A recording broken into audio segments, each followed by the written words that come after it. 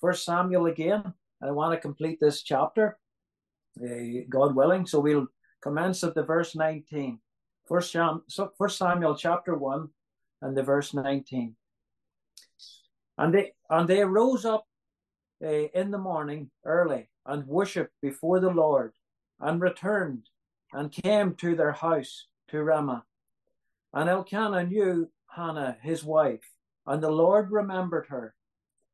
Wherefore it came to pass, when the time was come about that Hannah had conceived, that she bare a son, and called his name Samuel, saying, Because I have asked him of the Lord. And Elkanah and all his house went up to offer unto the Lord the yearly sacrifice and his vow. But Hannah went not up, for she said unto her husband, I will not go up until the child be weaned. And it came, and then I will bring him, that he may appear before the Lord, and there abide forever. And Elkanah her husband said unto her, Do what seemeth thee good, tarry until thou hast weaned him. Only the Lord establish his word. So the woman abode, and gave her son suck until she weaned him. And when she had weaned him, she took him up with her, with 3 bullocks, and 1 ephah of flour, and a bottle of wine, and brought him unto the house of the Lord in Shiloh. And the child was young, and they slew a bullock, and brought the child to Eli. And she said, O my Lord, as thy soul liveth, my Lord, I am the woman that stood by thee here praying unto the Lord. For this child I prayed, and the Lord hath given me my petition, which I asked of him. Therefore also I have lent him unto the Lord. As long as he liveth, he shall be lent to the Lord. And he worshipped the Lord there. Amen. We know again the Lord will bless the reading of his word. Let us bow just in a moment's prayer before we come to the message.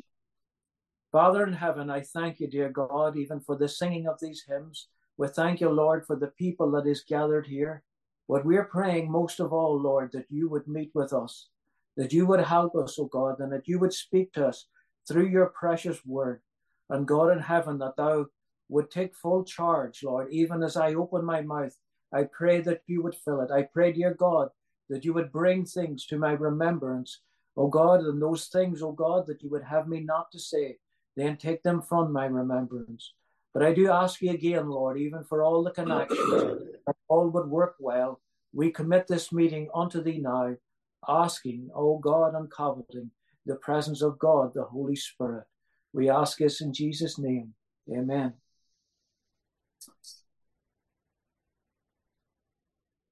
Folks, the title of today's message is Sometimes Things Are Not What They Seem. Sometimes things are not what they seem. I'm going to tell you a joke that I heard many, many, many years ago when I was a little boy. I think it was my father that told this joke to the family. And he says there was once a man, he says, that had just bought a sports car. And he had a brand new sports car. And he, on his way home with it, being so proud of himself, when he seen in the distance an old man on a bicycle just ascending a hill. And as he was starting to climb this hill, the man was getting it very tough on the bicycle. Well, so the man in the sports car had compassion on him, and he was feeling sorry for him. But he says, I can't stop because I don't want to get my car damaged with his bicycle. So, but as he got closer, he started to feel sorry for the man. And he pulled up alongside him and he said to him, you know, I would love to give you a lift to the top of this hill, but I've just bought this brand new sports car. And he said that I don't want to damage it. But then he just thought, and he said, but wait a minute. He says, I have a rope here. He says, I could tow you up to the top of the hill. And so the old man agreed to it.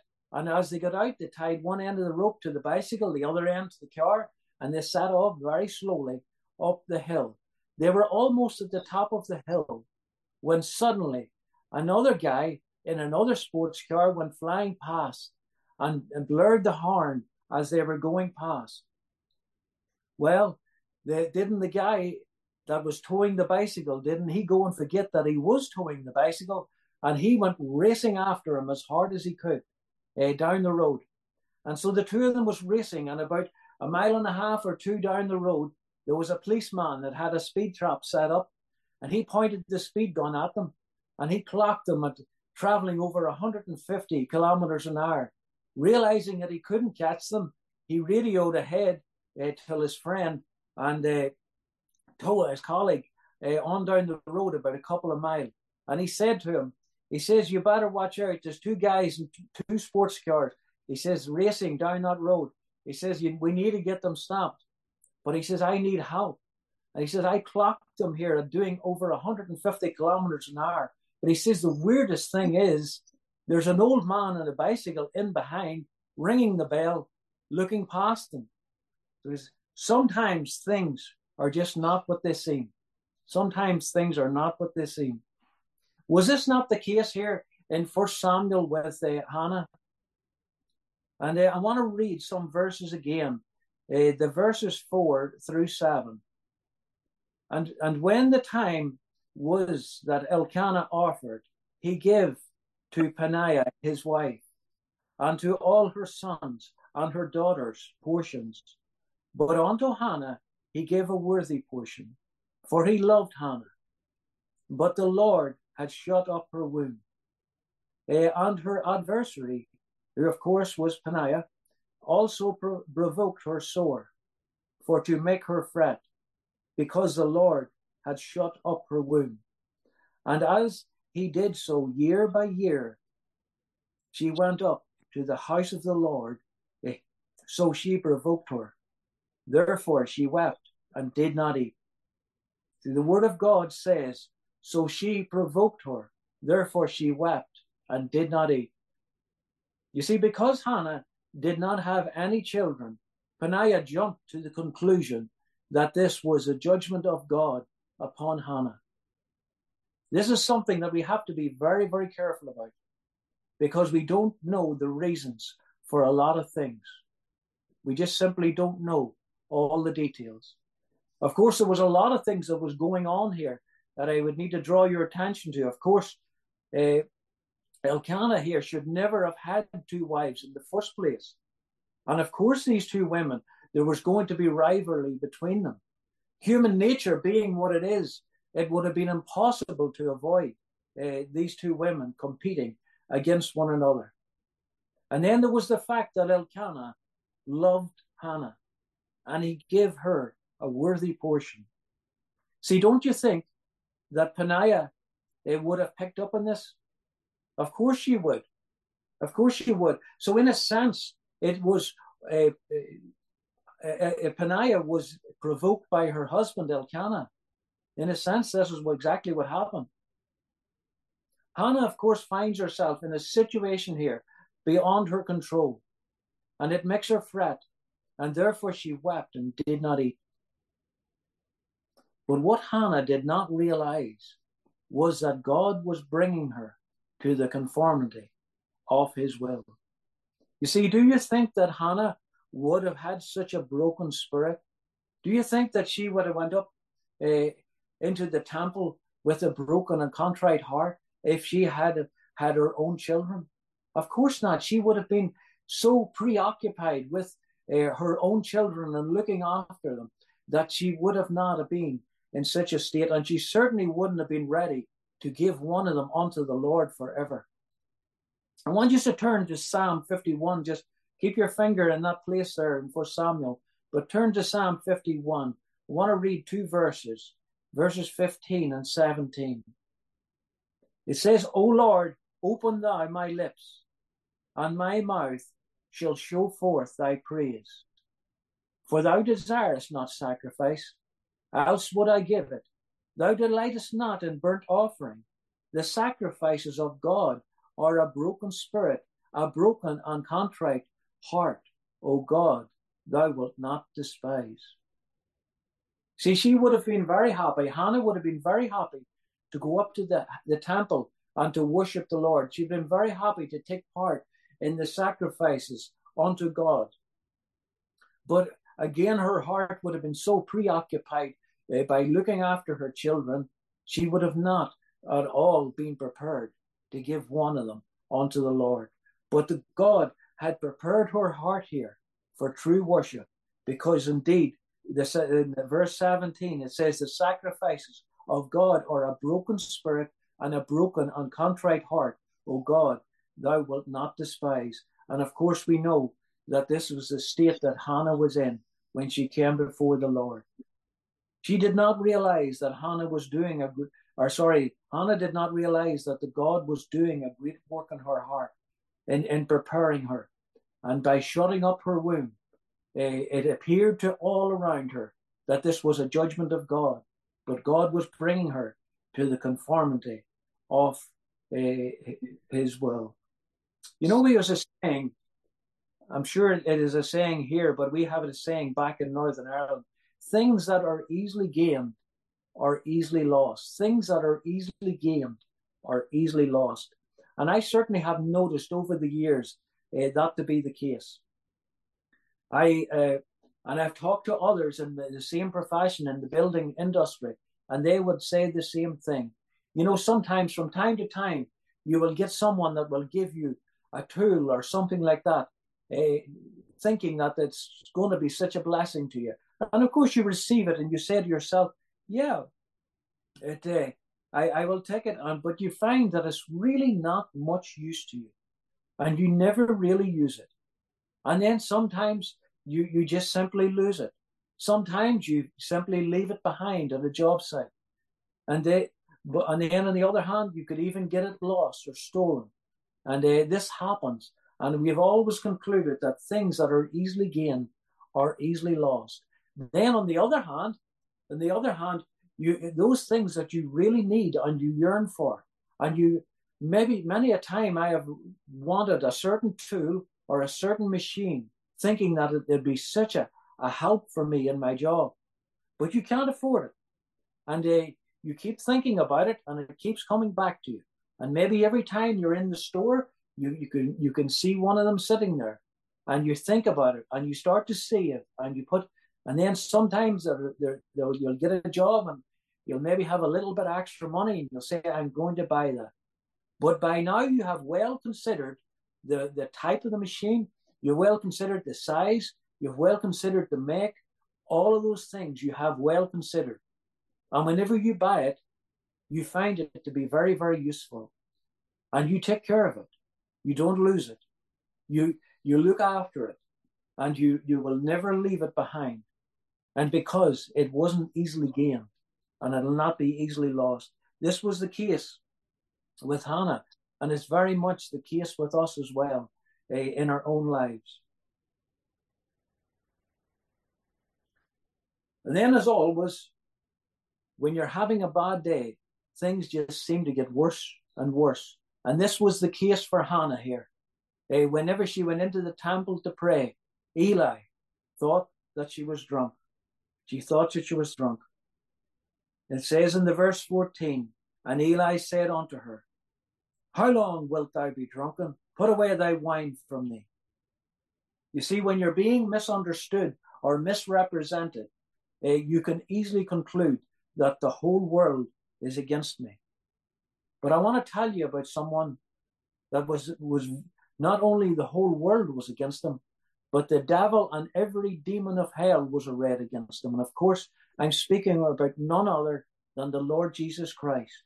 So if you want to talk about someone that was misunderstood and misrepresented, there was none more so than the Lord Jesus. Let me read some verses here. In John chapter 1, in the verses 10 through 12. He, that is the Lord Jesus, he was in the world, and the world was made by him, and the world knew him not. Of course they didn't. They had no idea that they were looking and speaking to the creator of all the earth. And then the verse 11 says, he came unto his own, and his own received him not. But as many as received him, to them give he power to become the sons of God, even to them that believe on his name. And then John 3:17, for God sent not his Son into the world to condemn the world, but that the world through him might be saved. You see, they felt that the Lord Jesus was there to judge them, and they despised him and they hated him because he was exposing their sin. But he had come actually to save them and offer them the great gift of salvation. But let us never think, we can often think when we're going through trials that no one has ever went through this before. But this is not the case, because we never walk through so deep a waters as our Lord Jesus Christ walked through when he was here on earth. See, this man, the Lord Jesus, came unto his own, and his own received him not. But as many, but not only did they not receive him, but rather they crucified him. They took him and they beat him and they nailed him to a cross and they crucified him. How horrible. I want you to turn to John chapter 8, John's Gospel, chapter 8, and the verse 41. It's speaking here, but once again, the Pharisees have come to confront the Lord Jesus and to try and trick him with their clever speech. But the Lord here, he says to them in the verse 41, he says, ye do the deeds of your father. And of course we know that their father was the devil. They were children of the devil. But look at their answers. Then said they to him, we be not born of fornication. We have one Father, even God. You see, the Jews may well have been referring here to the controversy surrounding the birth of Jesus. The Jews, they knew only too well about the story of the betrothal of Mary to Joseph. And they knew that Joseph wasn't the biological father of Jesus.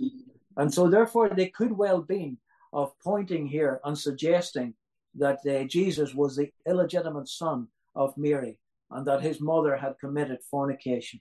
See, what a horrible, horrible, disgusting thing to say about our Savior, to say about the God of this world, the Lord Jesus Christ. The Pharisees here, they were making a judgment. They were making a judgment on what they could see. But the problem is they could not see the whole picture, nor had they a desire to see the whole picture, but rather they made the picture say what they wanted it to say. That's exactly what they wanted it to say. Now, the question we have to ask ourselves here, do we ever do that? Do we ever do that? Maybe sometime there's something leveled against somebody, and you know it's not true. But do you take the time to actually pause and defend that person's name, or do you get involved, or rather do you walk away? And maybe you know it is not true, but maybe you say to yourself, well, you know what, I don't really even like that person. Or maybe you say to yourself, I don't even really know that person that well. Why would I get involved? Why would I do that?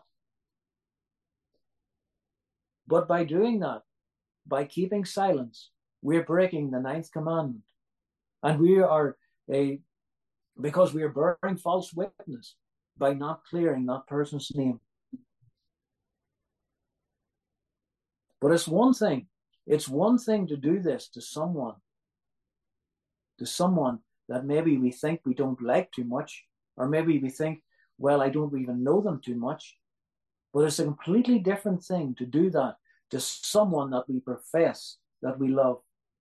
You know, when I was preparing this message, I was really convicted in my own heart about the number of times that I have heard the Lord's name being taken in vain and have remained silent. Now, I know only too well that we can't fight every battle. We simply just can't do that. And particularly in the building trade, when you're working amongst a bunch of builders and the foul mouths that many of them are, you can't simply fight every battle. And it would be a case of casting your pearls before swine. and they could turn and trample upon you, and you could make a bad situation even worse. But then on the other hand, I often thought of that, and I was thinking, very often I can hide behind that statement. Very often I can hide behind it. Or am I hiding behind it? Because I thought to myself, I says, well, if someone said that about my mother, my wife, my child, my brother, my sister, would I remain silent? Would I remain silent? And I certainly would hope that I wouldn't. But yet when it comes to the Lord, very often we remain silent. So I know we can't fight every battle, but I just hope that I don't hide behind that statement. I want to tell you a story about a man that I served with in Northern Ireland. His name is Raymond Linden, a very, very godly man. And Raymond is now in a senior's home. He's an old man, but he was a very godly man. I didn't hear this story from him. It just wouldn't go with him, because he wouldn't want to be seen as boasting or anything else. But Raymond was a prison officer, and when he was working, and I actually heard the story from a man that was in prison at the time, a prisoner, and when he got out, he actually came to the Lord and got saved. And he told the story about one day that he was in the prison, and this other fellow prisoner was started to foul mouth the Lord and blaspheme the name of God. And now the whole wing was opened, and the prisoners were allowed out on the landing, and they were all walking about. So everybody heard him blaspheming the Lord, including Raymond, who was away up the wing. And as he was walking down the wing, he could hear this. And in a loud, very loud, commanding voice, he shouted, and he says, "Excuse me, sir." But he says, "That's my Savior you're talking about." And the man that told the story, he said the whole entire wing fell silent. He says it fell silent. There wasn't, he says, you could have heard a pin drop. And that was a case that you could have argued that he would be casting his pearls before swine. But rather he spoke with the authority of God.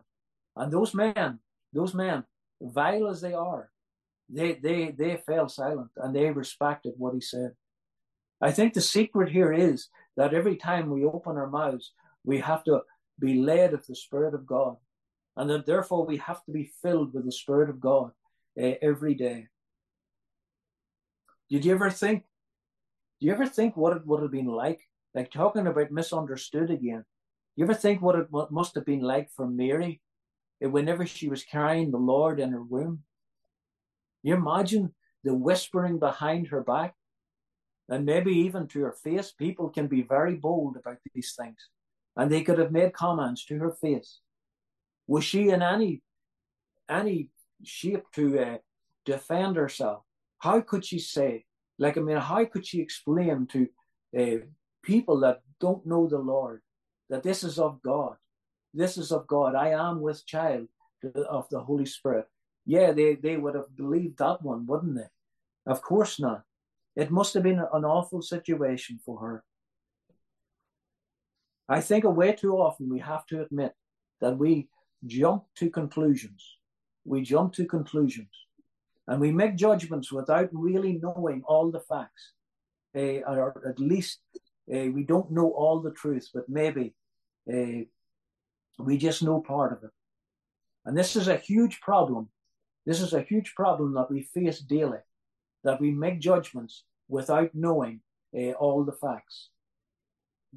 Now, we do jump to conclusions, but we shouldn't do that.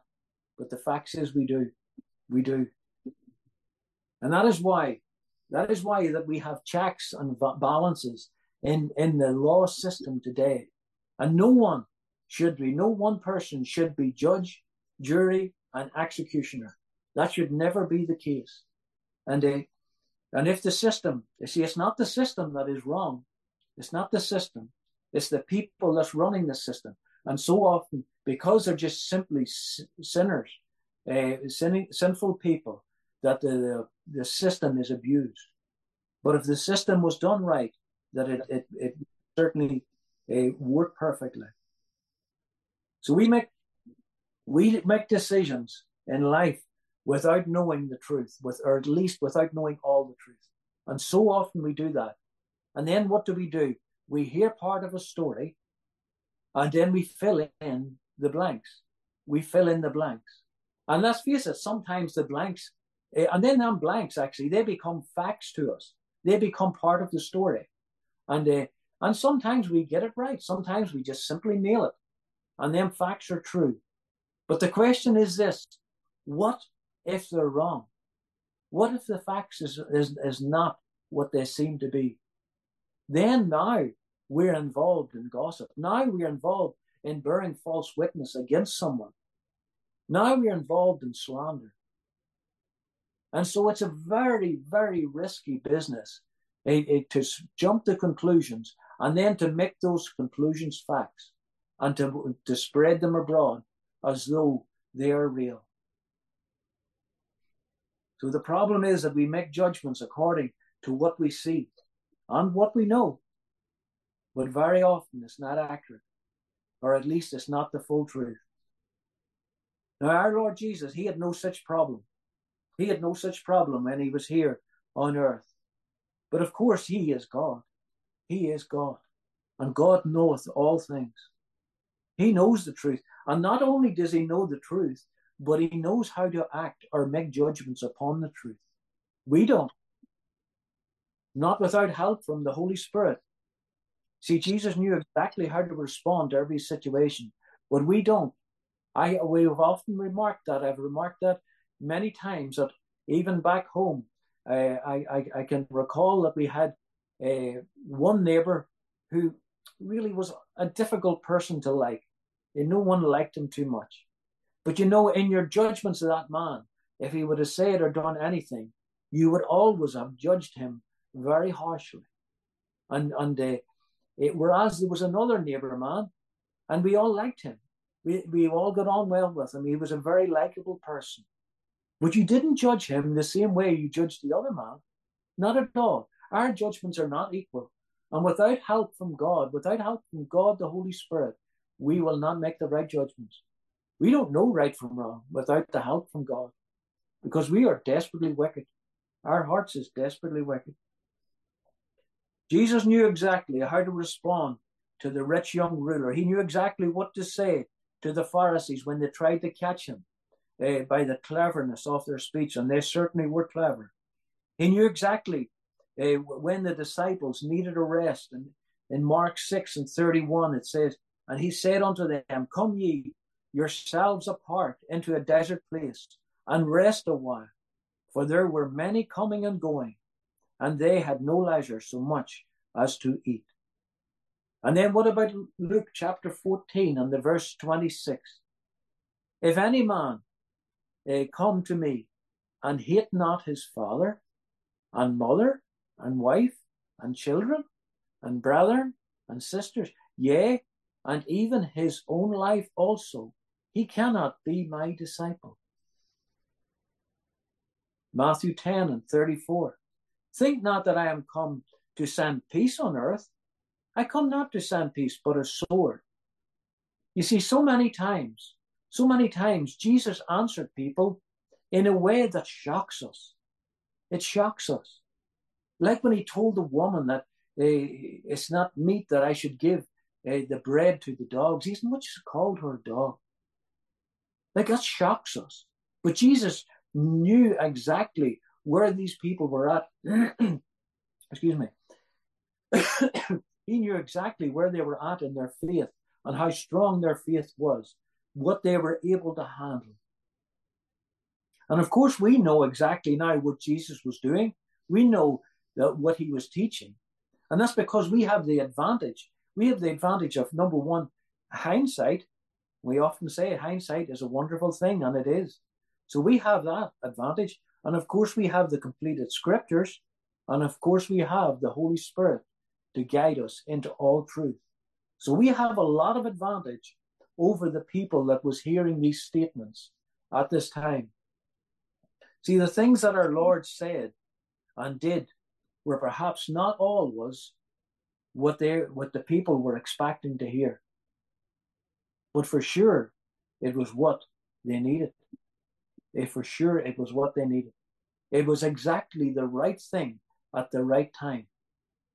And you know something else? Things that happen in our lives are not always what we want them to be. They're not always what they want them to be. We can all say that, and we often are left to wonder why, to ask the question why, because we don't know, and we don't see the whole picture, because we can't see it. We're here in this earth, in this sin-cursed earth, and we're dealing with all these issues. We're dealing with our own sinful hearts and the many things that can lead us astray. And so we don't understand why a lot of things happen in our lives. But we know that God is shaping us and He is molding us. We have to remember that. We have to remember in this earth, we're on the potter's wheel. We're the clay. He's the potter. And He's shaping us and He's molding us. And as He digs His finger into the clay to make a nice engraving mark in that clay, it hurts. It hurts a lot. And that's what happens in our lives. But all these things will fall out to our good. They'll fall out to our good. And one day when we get to glory, we will understand the reasons why a lot of things happen in our lives. And then what about when the Lord Jesus has said in John chapter 6, let me read these verses, chapter 6 and the verses 53 and 54. Then Jesus said unto them, Verily, verily, I say unto you, except ye eat the flesh of the Son of Man and drink his blood, ye have no life in you. Whoso eateth my flesh and drinketh my blood hath eternal life, and I will raise him up at the last day. Now we understand this, of course, now, having all these advantages that I just mentioned, we understand that the Lord is speaking about the Lord's table here. And we know that He wasn't meaning that we literally drink the blood of Christ or literally eat the flesh of Christ. As He broke the bread and served the wine at the Last Supper, Jesus was still standing there. His body was intact. He wasn't giving them His flesh. He wasn't giving them His blood, but it was symbolic of His flesh and of His blood. And of course, we understand that now. But I'm sure there was a lot of people who was very confused at that time. And indeed, a lot of them was. And a lot of them, they said, followed Him no more after He made that statement. And then there's a story about the rich young ruler. And near the end of that story, in Mark 10 and the verse 25, it says, It is easier for a camel to go through the eye of a needle than for a rich man to enter into the kingdom of God. And they were astonished out of measure, saying among themselves, Who then can be saved? And Jesus, looking upon them, said, With men it is impossible. It's impossible. You see, it's impossible to get into heaven by your money. It's impossible with your riches. It's impossible to get into heaven, even you're born into a Christian family and a good home and brought up with all the privileges of the gospel, went to church every Sunday, both morning and evening. It's still impossible to get into heaven by those means and those means alone. But I'm glad that the verse doesn't finish there. As he says, with men it is impossible, but not with God. But not with God. For with God all things are possible. All things are possible. Yeah, it's even possible that a hell-deserving sinner such as Alec Newell should get into heaven, should be part of the kingdom of God. It's even possible. No matter the wretched sinner that comes to Christ in sure repentance, it's possible for them to get into heaven through God. That's incredible. And that's something that the world out there can't totally grasp. They can't totally grasp that some vile, wretched sinner that turns to Christ for salvation can be saved, while some very important, a great person in the eyes of the world can die and go to a lost eternity. They can't grasp that. They can't take that in. And they can't reason that, because they still think in their own minds that you're saved according to your works. And no, that'll never be the case. You see, it's possible for a hell-deserving sinner to get into heaven if they go through the proper door. The proper door. And of course, that door is the Lord Jesus Christ. I remember hearing a lawyer explaining one time how he really believes that every person, no matter how guilty they might be, has a right to be defended or represented in a court of law.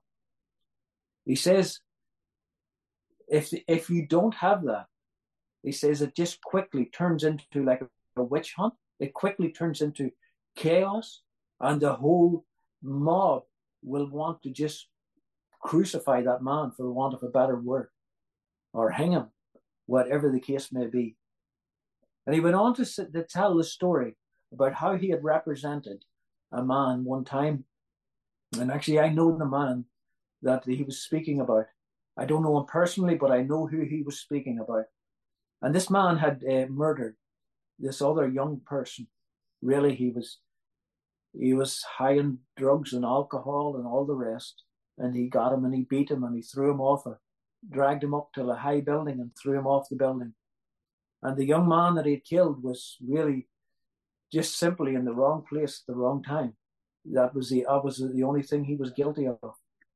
But he says, as I sat in that courtroom, and he says that all the details was read out in the court. And he says it was read out in gruesome detail.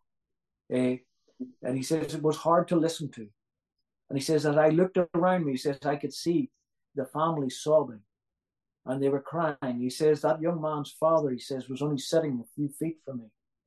And he says, for a moment, he says, I said to myself, why am I representing this guy? And then he says, no. He says, I realized that no, even the most vilest, wretched person, no matter how guilty they are, they have a right to be represented in a court of law. But what about the great and terrible day, the judgment day of God, the great white throne judgment? When we all stand before God, who is going to represent you? Who is going to represent you? Who's going to represent me? Well, praise God, I won't be representing myself. That will be the Lord Jesus Christ. And he will be representing me. But you know, I fear for a lot of people, because they're going to be representing themselves. And they're going to bring their good works. They're going to bring their pedigree, if you like. I was born into such and such a family. I was brought up in such an area. I belonged to such a town. I belonged to this community. I done a lot of good things. And God's going to say, I never knew you. Depart from me. Ye are cursed. And that's what he's going to say. So praise God. When I come there, thank God, I'm going to be represented by the Lord Jesus Christ. But I leave that question with you this morning, folks. Who is representing you? I know our time is gone. I don't know, Alan, do you want me to just close in prayer, or do you want to sing the hymn? We'll sing one more hymn and then you can close the prayer. Well, okay.